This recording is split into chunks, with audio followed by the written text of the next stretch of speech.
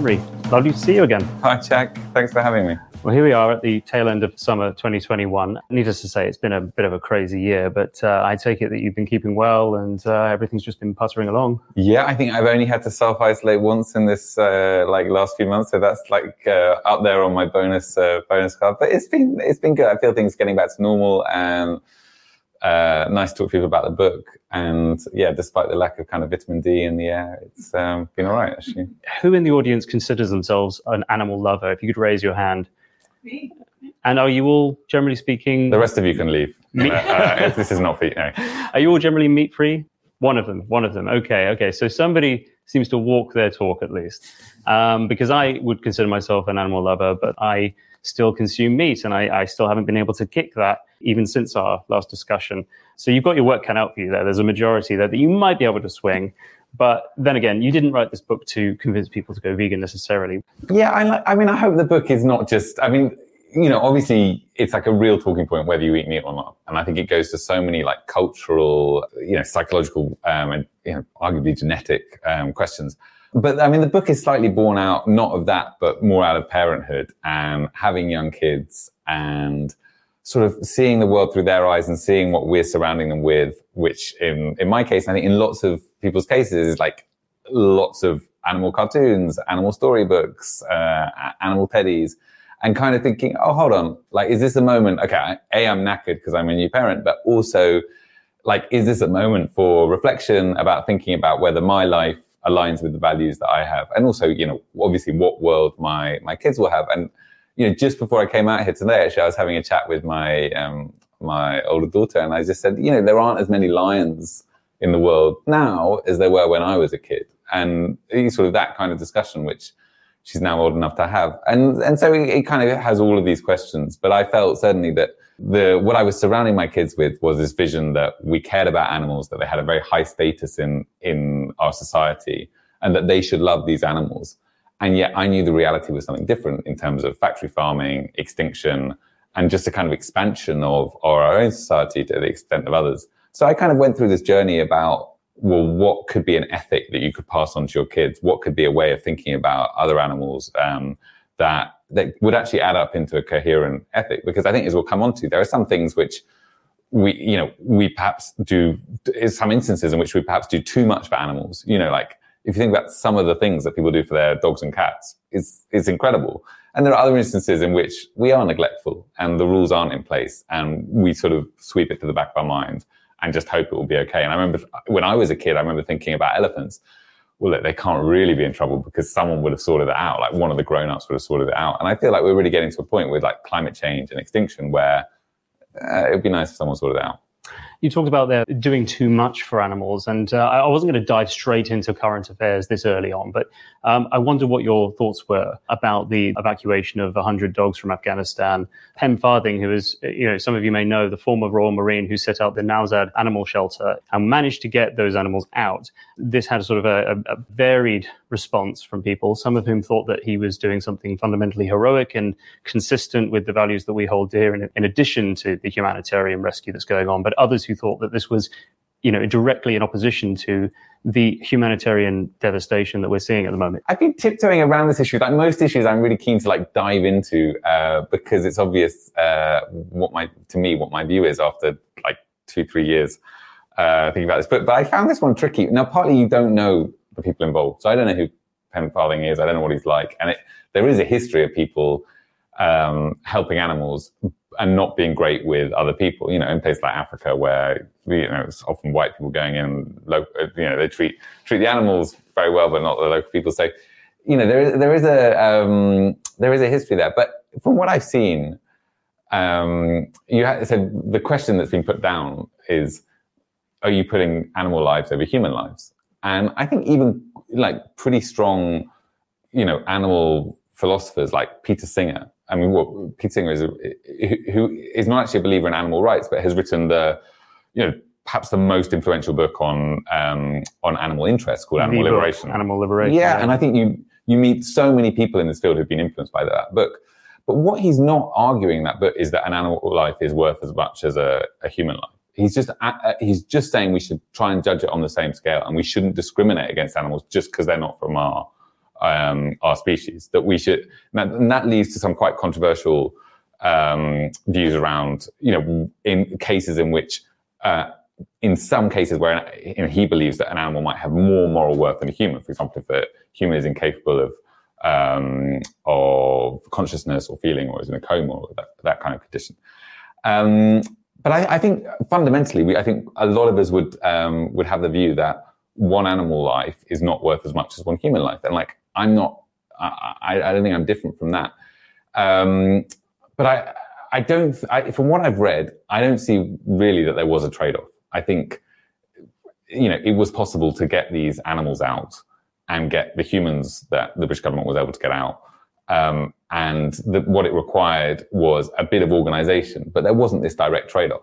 But I think what I would also say to people who think, oh, it's extraordinary that anyone could ever put an animal ahead of a human, is that, implicitly, we all do that all the time. I mean, how much do you spend on your pet versus how much do you spend on anti-malaria charities? I mean, most households in the UK have a pet, and I'm almost certain spend more on that pet than they do on life-saving treatment for children around the world. So implicitly, we do have this idea of some animals are close to us. Now, I think the dogs in Afghanistan is interesting because those weren't our pets; they were someone else's rescue dogs. And the question is, well, it almost becomes like these are innocent dogs in a cruel world, and they must be protected. And it's almost like for some of their supporters that the dogs are worth more than humans. And the Afghans who may have been coming out were somewhere, I've done some sin, or might have been bad, or might be to blame for their own predicament. And that I find really difficult to get on board with. Yeah. But fundamentally, in pen farthing's case, I don't think there was a trade-off. In our last conversation, you mentioned that loving animals better starts with treating them better, and that treating them better shouldn't derive from what we find interesting or cute or in any way like us, but rather just simply the fact that we share the same planet as them, right? We seem to be learning more and more about the beauty and complexity of animals and all sorts of things that reveal how sentient they are effectively, but we still can't bring ourselves to treat them with respect. What do you think it's going to take? Or am I being too pessimistic? Do you see the situation getting better as time goes on? Or do you think that we're kind of stuck in our habits of perceiving them and consuming them and treating them? I mean, where it's getting better is that the standards on farms are certainly better than they were 50 years ago. In the UK and now around Europe, you're phasing out some of the crates that pigs were kept in, which are still very, very common. And for most pigs in the US, they're kept in a crate for most of their lives where they can't turn around in. And that kind of confinement system, and in the US, they're, kept over swimming pools of their own excrement. I mean, that's horrific. These pigs are, on some levels, as intelligent as dogs. They would want to take their own decisions, and they're being kept in, it's called a crate, but I mean, it's like metal bars down both sides and along the front. I mean, that's not great. And these are animals who would like to root around in the mud, who might be curious, who would like to go in and out of woodland, just being kept in a completely different environment. In China, you're seeing the growth of sort of multi-floor pig farms. So, pigs on top of pigs on top of pigs, and they're sort of biosecure, so you won't have the problems. But they're far worse than anything we have in this country. So I think, in this country, the conditions on an individual farm are better than they were 50 years ago or 20 years ago or 10 years ago, and they will get better. The problem is that just the quantity of humans eating meat means that the quantity of animals being swept up into that system is far greater. And for wild animals, I think the position with deforestation and loss of wild spaces is really serious with climate change.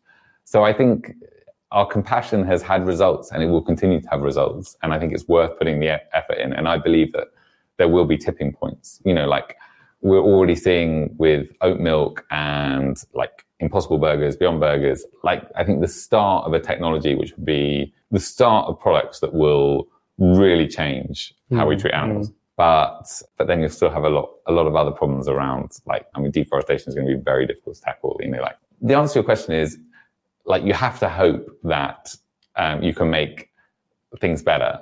And the evidence is that, on individual issues, you make things better, and activism has results, and there is a willing audience of people, and politicians do not stand up and say, we want to hunt foxes, we want to not care about animals. I was reading about, in Canada, the Conservative Party has gone up and said, we're against puppy mills, we want restrictions on animal testing, etc.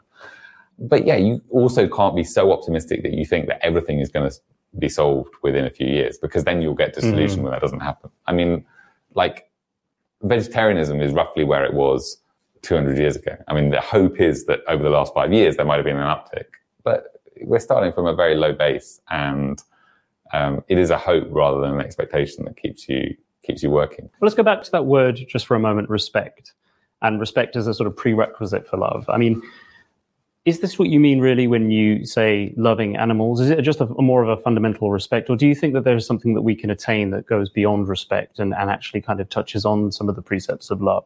I mean, a book called How to Respect Animals in a Human-Shaped World doesn't quite have as compelling and emotive a sound to it. It might not have the double entendre that this one has, but right. It might be better. The book is called How to Love Animals because people describe themselves as animal lovers.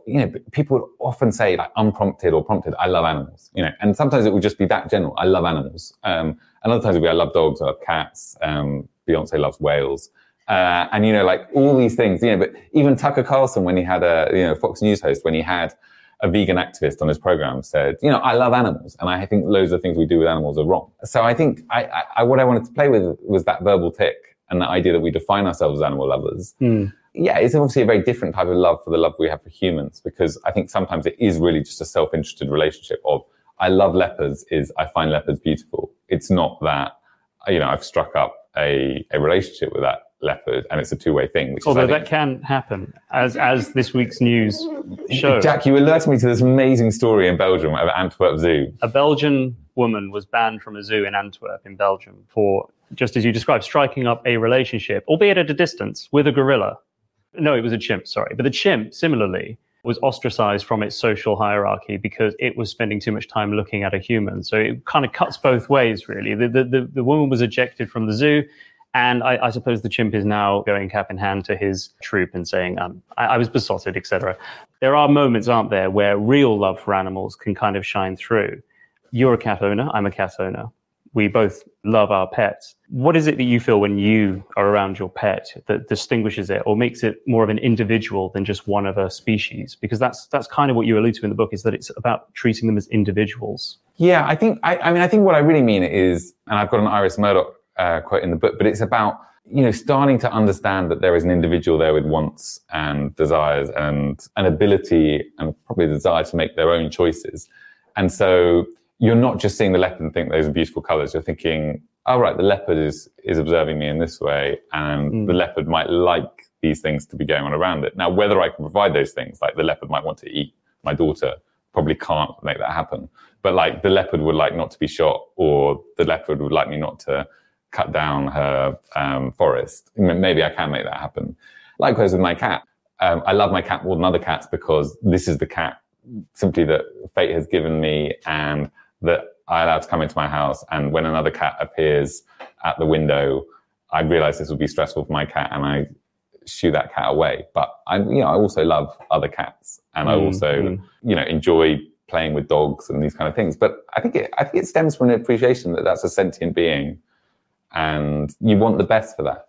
You can't always make life perfect for other creatures. Nearly always you can't. But you can think, well, look, can I step round this ladybird? Can I, stroke this cat? Can I, allow my cat to lie on my laptop while I work, probably for 10 minutes? Like those kind of things and those small sacrifices. And I think that gives me an enormous amount of pleasure.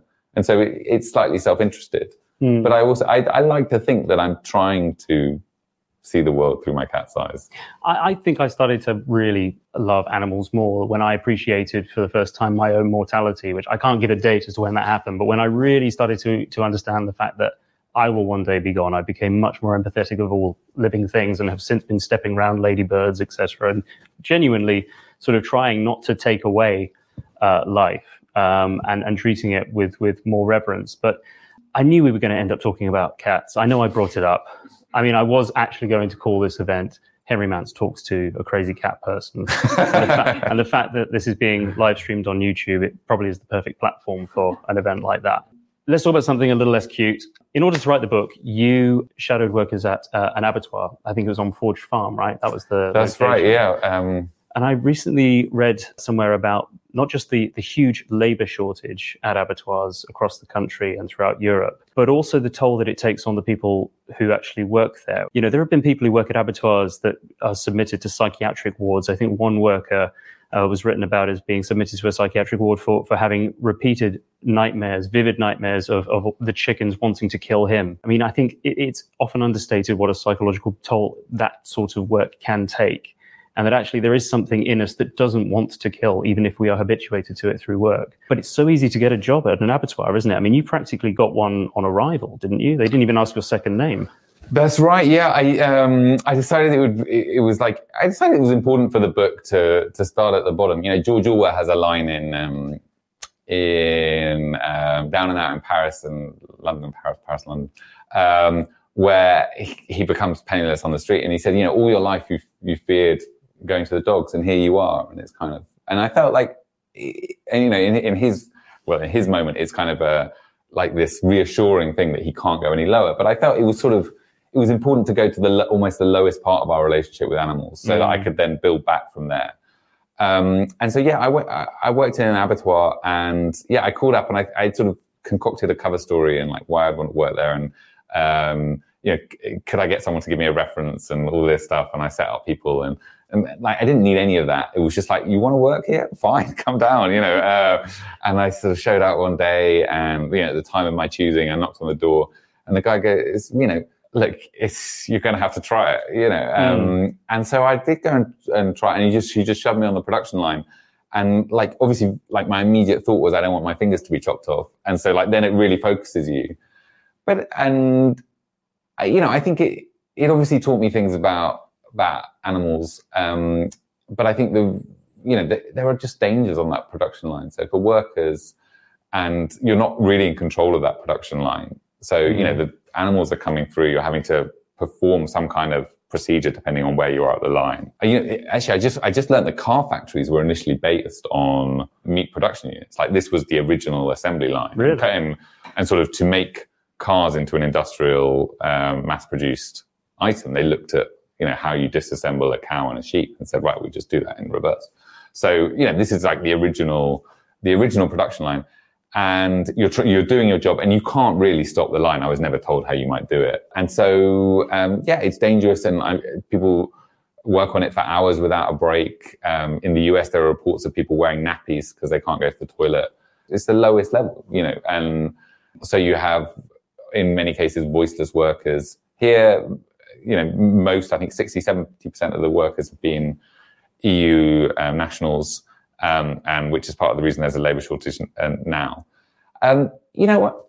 I would have thought that a lot of people I would have thought that nearly everybody who worked on that production line and that at the abattoir, you know, they weren't vegetarians. It doesn't necessarily shock you. There's a thought process you have to go on through afterwards. And I also think that when you're there's a circularity of someone wants to buy lamb or sheep meat, mutton, and someone wants to buy pork. And therefore someone's got to produce it. And why shouldn't that person be me? And I think there is an honesty in that of like, it's much more honest than the shopper who says, I want to eat pork, but I don't want to know how it's produced. Or actually, you know what, and what we've had over the last few decades in this country is like people eating less red meat, which is more obviously meat, and more chicken breasts, which we know are from chickens, but don't look anything like meat. And they're sort of, you know, as close as you can get almost to tofu in terms of how animal-like they look. So that kind of I'm much closer to those who really go and do the job than those who kind of disassociate themselves and say, oh, it's nothing to do with me, the killing. So you evidently didn't go into this abattoir with a pen and pad. You just knew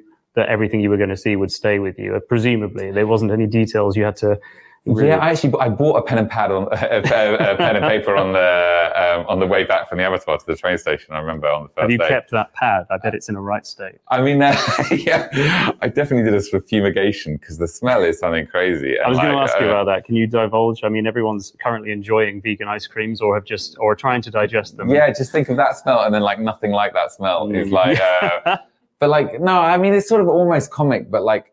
Sweeping up the bits of animal that were not required, and say like the bits that have just fallen out, and then you're sort of told, right, you know, take out this this trolley of stuff and throw it in this big bin, And that really was like, I mean, it was like, the air was thick with something, and it was like you were sort of crawling through it to throw this in. And then there was a moment when I was tipping in this bucket where I thought I might go in, and I was like, this is not happening to me. Like, whatever else happens, I'm not going in that bucket. I'll lose a finger, but I'm not going in there. But it might have been the perfect culmination of that experience. Look, there is sometimes there's only so far you can go to journalism.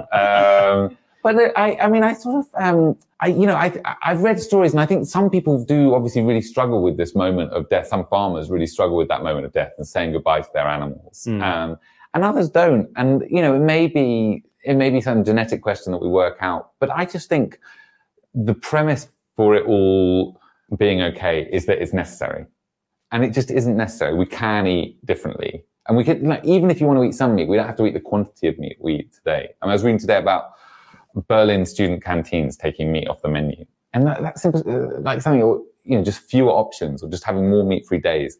It's all going to reduce the amount of animals we require, and I just think there's so many ways of painlessly reducing the amount of animals we eat. Let's talk about the issue of dietary changes, because, and this is actually a question I'm going to pose, but half of it I'm going to sort of conceal, because if anyone can guess the right answer to this, then you will get a free copy signed by Henry Mance of How to Love Animals in a Human-Shaped World.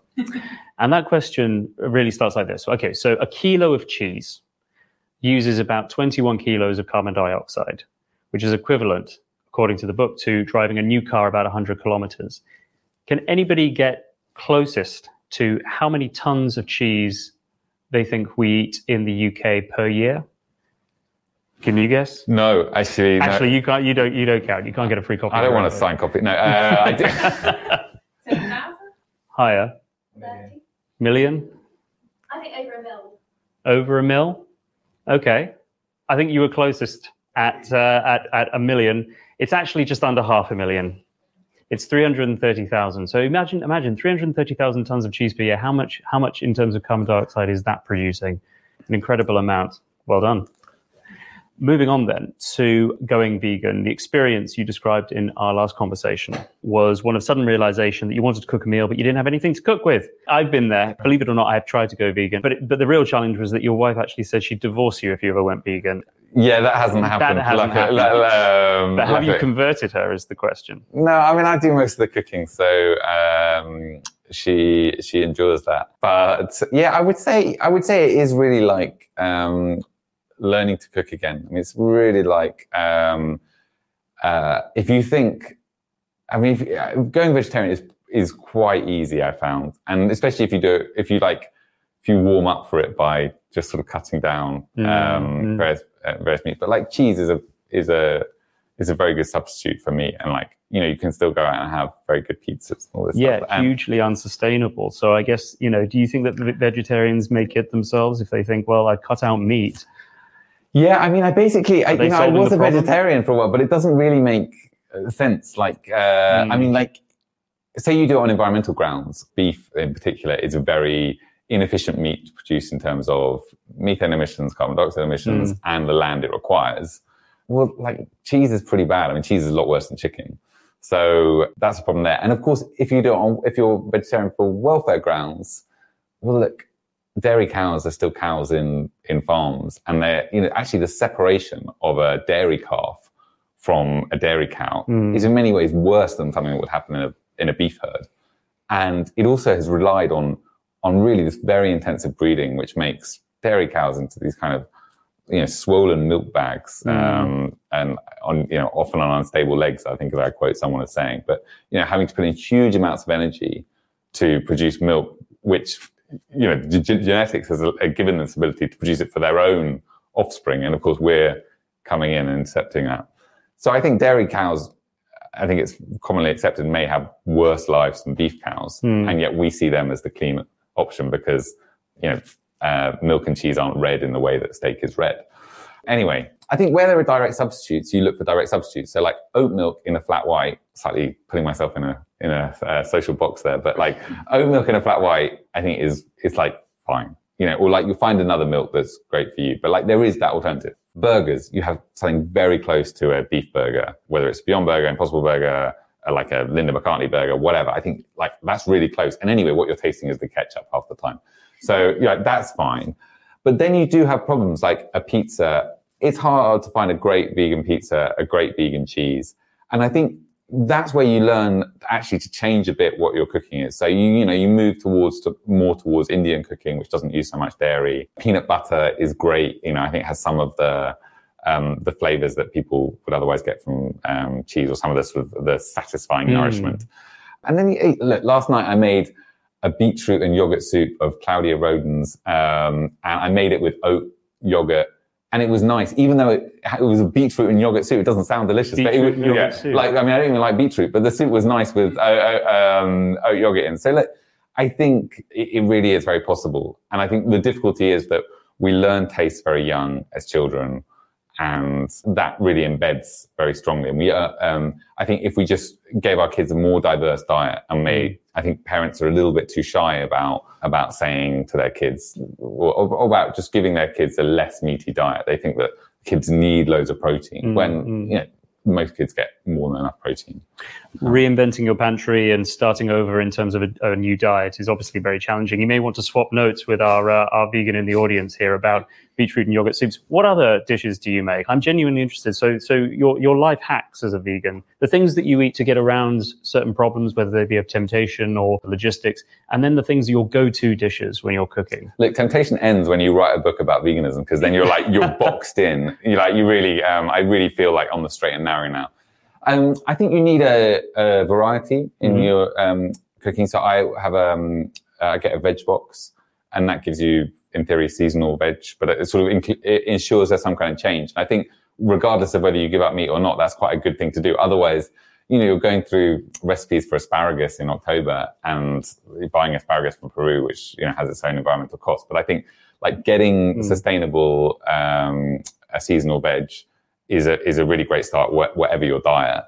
Yeah, I mean, great meals would be like a vegan chili, I think, with cocoa to give some of the flavor there. I think miso aubergine. I think fermented foods are, again, whether you're vegan or not, are very fashionable. So I would recommend, kimchi.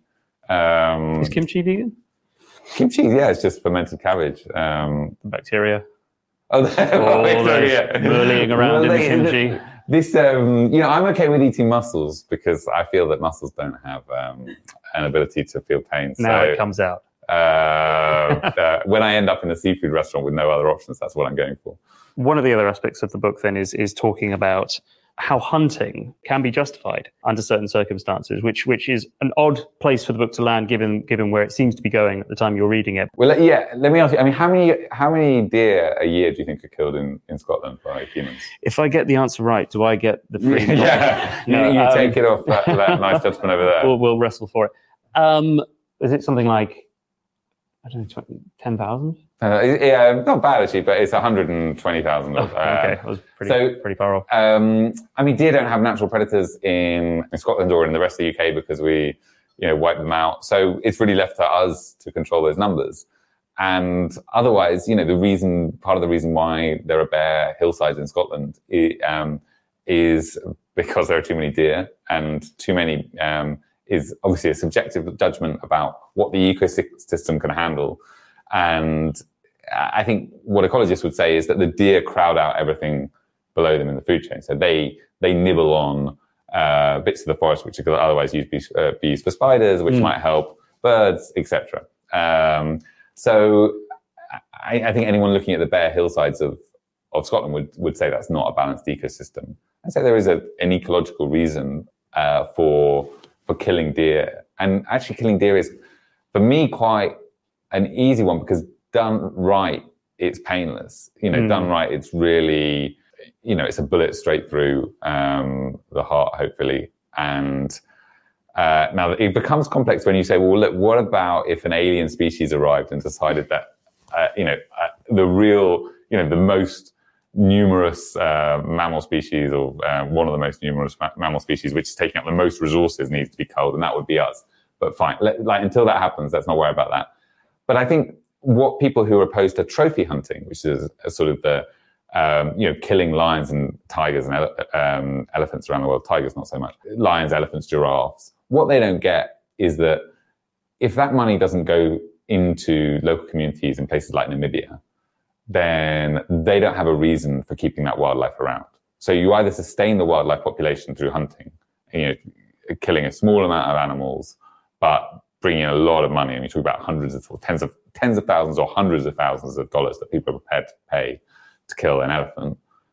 That's a lot of money to a community in Africa, and that teaches them we don't need to convert this into a ranching land, or we don't. That gives an economic incentive for them not to convert the land into farmland of some sort. We tend to get very outraged by animals killed by white hunters who may be on the right of the political spectrum or whatever. But if the animals aren't killed that way, then they may well be killed by local communities who want to protect themselves and protect their livestock, quite understandably. So yeah, I believe that both sort of culling that we have here and the trophy hunting, which gets a very bad press in Africa, can be justified. Now, there are clearly examples of animals suffering very slow deaths at the hand of hunters who simply don't care about their well-being, and of hunting being done unsustainably. I mean, there are certainly species that should not be hunted. And at a certain time of the year, I think in July, August, about half of the bird biomass in the UK are released pheasants and partridges that people release to shoot. And obviously it's a very complex, that relationship with the ecosystem, but basically you don't need to breed pheasants and partridges in cages for the good of the ecosystem. We do that for entertainment so that rich people can go out and shoot. And I don't think that's a defensible form of hunting. But yeah, I think people need to get over this idea that we can avert all death in the animal kingdom, which we clearly can't. I'm going to open up to questions in the audience. Are there any that come to mind? Because I wanted to ask you in that case, Henry, then, so long as sustainability through veganism in particular, but through other forms of sort of cutting down and lowering our footprints and the cruelty that we inflict on other species is a lifestyle choice, how hopeful are you that it can ever really sort of take off at the scale needed? Yeah, it's better than there being no choice, which, I mean, like at McDonald's, I think McDonald's don't have a plant burger at the moment because they had one and it was horrible and they took it off. And McDonald's, actually, the CEO described their menu as very Darwinian, which, I mean, I think probably has some truth that, you have something that doesn't work, you take it off the menu. So anyway, so definitely better to be like a Burger King in the US, which has an Impossible Burger, than a McDonald's, which has nothing. In the UK, the Committee on Climate Change says that to meet our climate change targets, we should reduce the amount of meat we consume by 30% by 2030.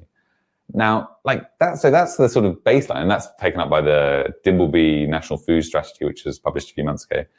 That's incredible, 30%. So one way of visualizing it, which wouldn't be the way it would happen, was that at the moment you have maybe 3% of the population who are vegetarian.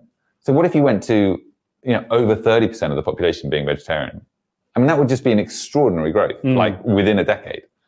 And so, if that's the baseline case, that would be extraordinary. That would be more than most, vegan advocates could ever hope for. So, the problem is I don't see any strategy for getting us there. Even the National Food Strategy just says, well, that's what we should aim for. And maybe we should invest in alternative proteins. But which people are doing. But you do need some nudges along the way. And I think the real missed opportunity is in schools, which at the moment have to provide a certain number of meat and fish meals for, I guess, understandable nutritional reasons. But if you're going to tell your kids, by the way, you're going to have to eat differently, the time to tell them that is not when they're 18 and have formed all their eating habits. It's when they're 2 and 3 and they're just getting to know tastes. And you say, well, look, maybe we eat meat occasionally, but just on pure climate reasons, you can't eat as much meat as we've been accustomed to eat. So I sort of think, rhetorically, a lot of organizations get how drastic the change has to be. It hasn't quite followed through, and anyone who's proposed a meat tax has been kind of shot down very quickly. So I think a meat tax is probably not the way to go, because it makes people feel persecuted. But I think shaping of choice, and we know that our food choices are not really free choices anyway. I mean, you buy ultra processed food and you don't necessarily want to do that. I mean, people are happy with introducing taxes that sort of change the sugar content of our drinks or lead manufacturers to reformulate. So I'm really hopeful that if you lean a bit on schools and other organizations, hospitals. Hospitals are meant to be looking out for our health. Red meat is it seems to be on balance. Eating the amount of red meat we eat is bad for us. So yeah, I'm hopeful that there can be nudges and changes. And like, what I think is when you used to go into, I don't know whether it's still the case, but when you go into an Indian restaurant and there was always like one fish and chips option for your like uncle who could not handle the idea of eating Indian food. If you're listening, great. But I sort of hope we get to somewhere close to that with meat, whereby look, here are 4 plant dishes, and like if you really can't handle that, here's a fish one or here's a meat one. And I think in many more contexts that could be the norm. That's what hopefully we could strive for, and then people would choose. And like when people come around for dinner, I think of their own free will say the food is okay, and like it's not that you're going to live a miserable life. It's just the default option. You're used to going out and thinking, a meal is about this. But if you go to a restaurant and they say, no, we can do you a great meal which doesn't have plant-based stuff in it, which doesn't have meat in, then I think you'll be impressed. Food has such an emotional hold on us. It contains so many memories, doesn't it, of growing up a childhood. We have a question at the back. Sorry, the microphone's coming to you. Hello. I just feel like the supermarkets have a lot to answer for, because if I decide to like eat less meat, but I still see the supermarket shelves like stacked with meat, and I just think that if maybe they had like a meat-free Thursday, if Sainsbury's suddenly did that, I just think that would be huge. But I just feel like if I stop eating meat, will Sainsbury's stop stocking less? But I just don't know. Yeah, that's a really great. So then you get to this, and people are really. I think there's so many people with good intentions who would love like their pound to go further, and they would love to change. And like, if I'm reading you right, I think change is slightly lumpy. So yeah, you think, I won't buy meat today, but then you see it all reduced, and then someone else sweeps it up and says, right, I'm going to eat meat for 3 meals a day for the next 6 months. Like then you get a bit disappointed. But I think on this, there's like really positive signs that supermarkets are giving over more space to alternative meat, milks, and alternative proteins in general. And one of the reasons they do that is because they are having to report their climate change emissions, and they are responsible under Scope 3 for the emissions of their suppliers. And so what products they sell in their stores. And so they are looking for opportunities to move away from beef. So I think it may be a bit lumpy, like it would happen with McDonald's, that they put a plant burger on the menu and then took it off. And then you think, well, what's the point? We're not making any progress. But I think generally supermarkets are giving over whole fridges to meat-free stuff. And yeah, I go to restaurants, and admittedly this is London and the type of restaurants I go to, but there are often like 3 vegan options. And I think if you order one of them, you're sending a signal to that restaurant that, yeah, keep this on, which I think is so different to where it was 5 years ago, which was like, yeah, we can do you that. We'll just take out the cheese. And it was like, no, that's not a meal then, is it? Anyway. I can also attest, I became a vegetarian in 2001, back when your choices were rubber or dust. So, very different time. But sort of slightly more cynical, perhaps. Is there something to be said for, I understand, the book is how to love animals, not necessarily how to, reduce carbon emissions, but is there something to be said for there are bigger wins to be gotten by reducing carbon emissions, water use, cruelty inside the meat making system that we have, rather than trying to get 30% of the population to go vegetarian in the next sort of 10 years. I'm sure this has been brought up before, but is it like, do we work with the devil or do we fight the devil? Like what is the best course of action here? Excellent question. Yeah, it's a really good question and really interesting. And like, basically, I think one of the difficulties that we have, like approaching this, so my book is trying to say, love wild animals and also love domesticated animals. And I think the problem is that there's a trade-off, this type of farming that we have in Western countries, that either you go for better welfare methods, free range, grass-fed, or you go for lower footprint methods. And to me, it's not clear that you can do both. In fact, it's often very, very obvious that you can't. So like chicken is a very efficient meat in terms of land use, in terms of carbon emissions. But we know that the welfare of chickens is terrible, that they're not meant to be this shape. They're not meant to grow this quickly. They're not meant to, get to a size where their legs break and they have to be picked up the floor. And, their last couple of days maybe with no oversight and incredible pain and all that sort of grim stuff, which I try to deal with very quickly in the book because people don't want to think about it. But that's your low carbon meat, but it's your terrible welfare meat.